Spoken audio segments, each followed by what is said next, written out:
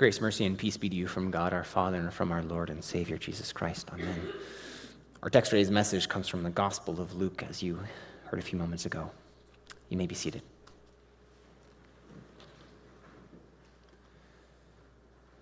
Dear brothers and sisters in Christ,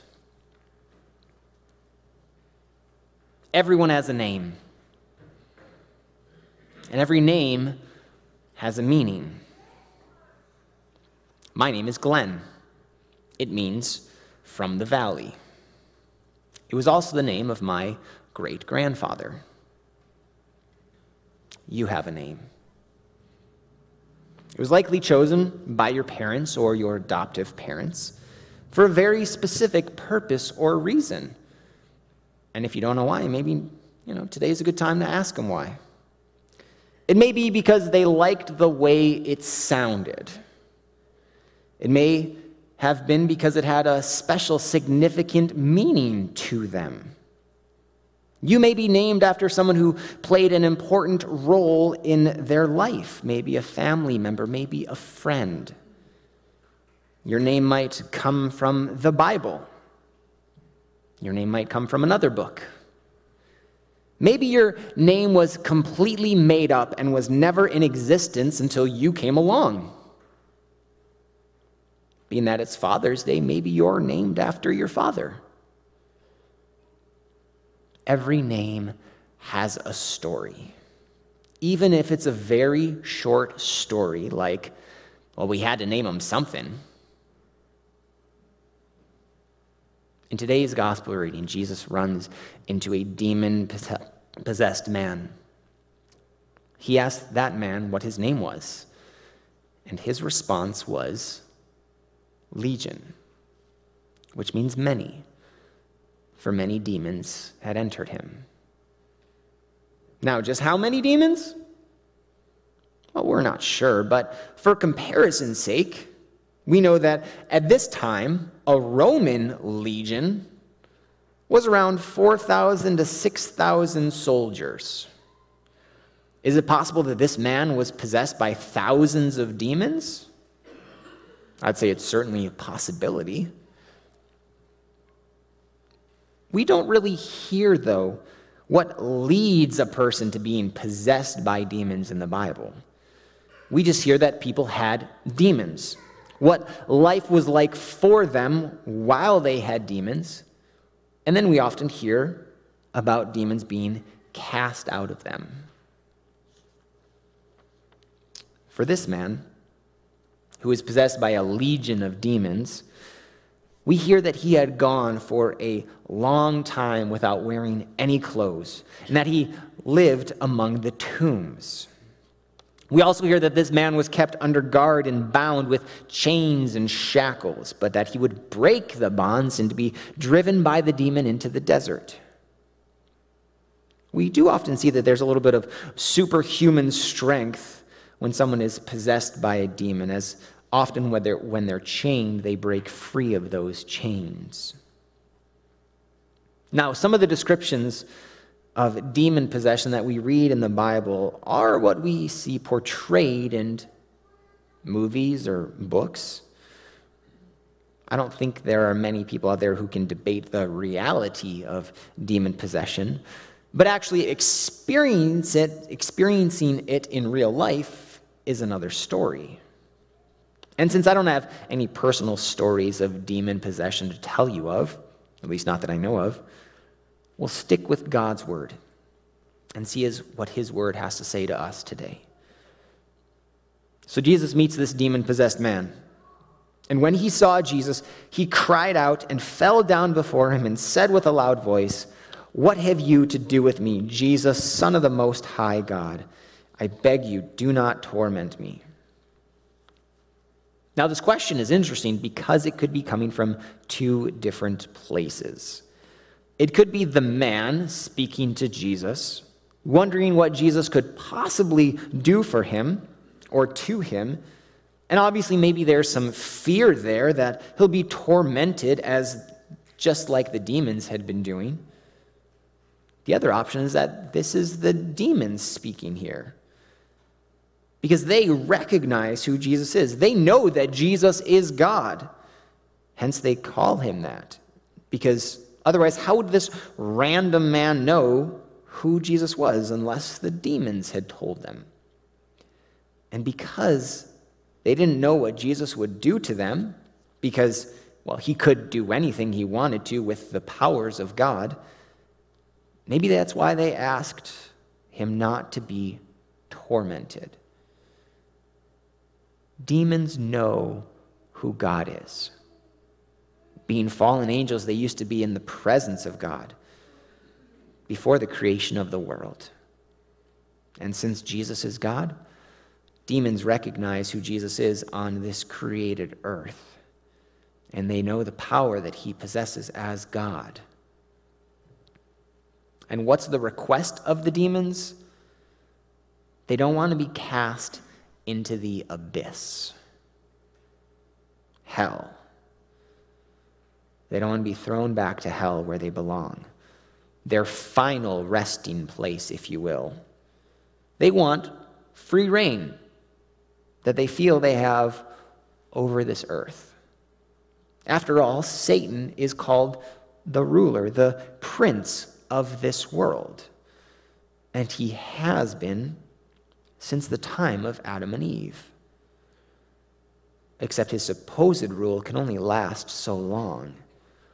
He does not have ultimate power, and he does not have ultimate reign. The demons understand that, which is why they asked Jesus not to send them into the abyss, rather into the herd of pigs that are on the hillside. Those pigs are then run off into the lake and drowned. When the people of this Gentile land, and we know it's Gentile land because, well, there wouldn't be any Jewish pig farmers since pigs were unclean animals. Those Gentiles come to check things out, and they found the man from whom the demons had gone, sitting at the feet of Jesus, clothed and in his right mind, and they were afraid. Jesus makes all the difference in the world. He casts the demons out of the man, and the man is then found clothed, being in his right mind, after not being clothed, being naked all the time, and he's sitting at Jesus' feet. The man whose name we don't actually know is no longer Legion, because the demons have left him. But his name doesn't matter. What matters is the name of the one who saves him. After all, Jesus has a name too. His name means the Lord saves, or God is salvation, because he will save his people from their sins. And it's the name that the man, whether by his own accord or by the help of demons, calls Jesus. And he adds, Son of the Most High God. What is also important with that first interaction is the question that is asked of Jesus. What have you to do with me? In the story, Jesus wanted to deliver the man from his demon possession. And he did. Today, we can ask ourselves the same question. Jesus, what have you to do with me? The answer is everything. Jesus wants everything to do with you. That's because he has come to save you. Now, you may not be possessed by a legion of demons, but you can take a look at your life and see the problems in your life. Your problems are legion. Your problems are many. And they keep adding up. That's because we live in a world that is tainted by sin. And people are sinners. And so bad things happen in this world because of sin. Bad things happen to people because of sin. And you can also take a look at your personal life. All of the choices that you make in this life. And you can compare those choices to the commands, the rules, the laws of God that He has given to us. And we're going to see that we don't follow His rules, His commands, His laws very well. And so our sins are legion. Our sins are many. Too many to count. And what does our sin do? Well, it does exactly what the demons did to the man in the story. In a way, it leaves us naked. I mean, that's exactly what happened to Adam and Eve, except they were already naked in the garden. They just realized after sinning that they were naked. They felt shame from their sin. All of our flaws, all of our imperfections are shown in our nakedness, and we feel shame. When you peel all of the layers away that we use to try and hide and cover up ourselves and cover up our sin, we will ultimately see ourselves as sinners. Sinners in need of being saved, whether we know it or not. Sin also binds us. It ties us down. It keeps us like prisoners in chains. Or as Jesus said, everyone who sins is a slave to sin. And in our sin, as prisoners, as slaves, we want nothing to do with Jesus because we want to stay in our sin. And so when Jesus comes along, our response is, what have you to do with us? In our sin, we want Jesus to say, I don't want anything to do with you, and move along. I mean, maybe we try to scare him with our legion of sins, make it seem like we are not worth saving or not able to be saved because our sins are too many. On top of that, being in our sin, we like it. In our shameful nakedness, we are at home. That's because we have this sinful nature, and it is natural for us to sin and stay in our sin.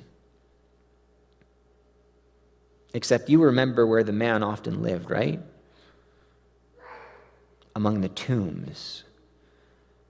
Because in our sin, the only thing that's left for us is death.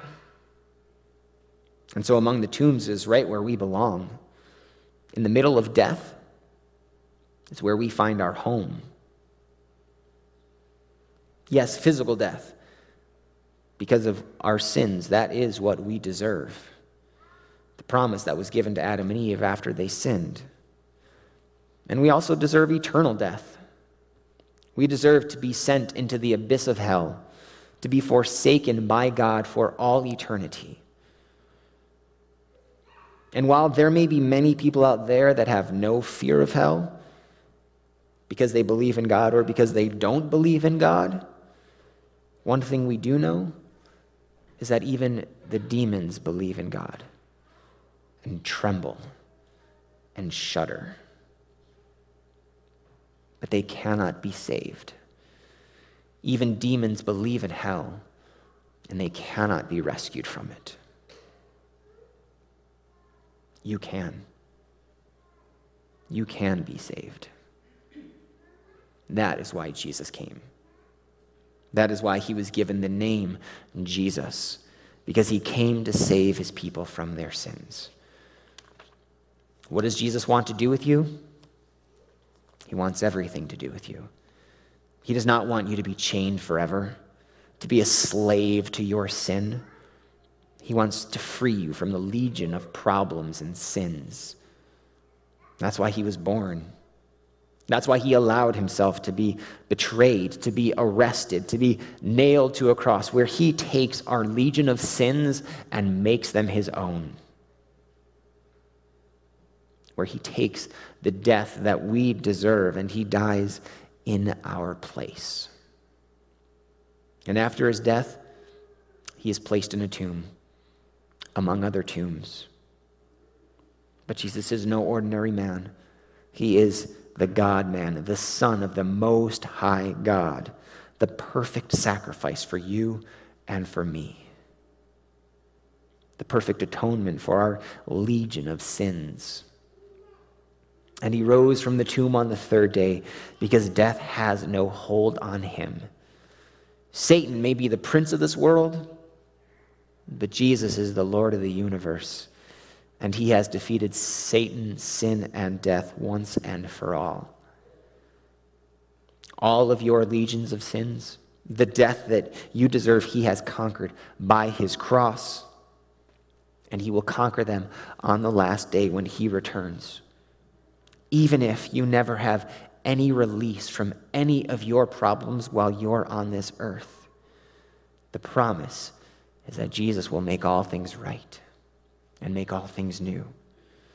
And like the man freed from demons, Jesus does even more for you today. He clothes you. He clothes you in baptism.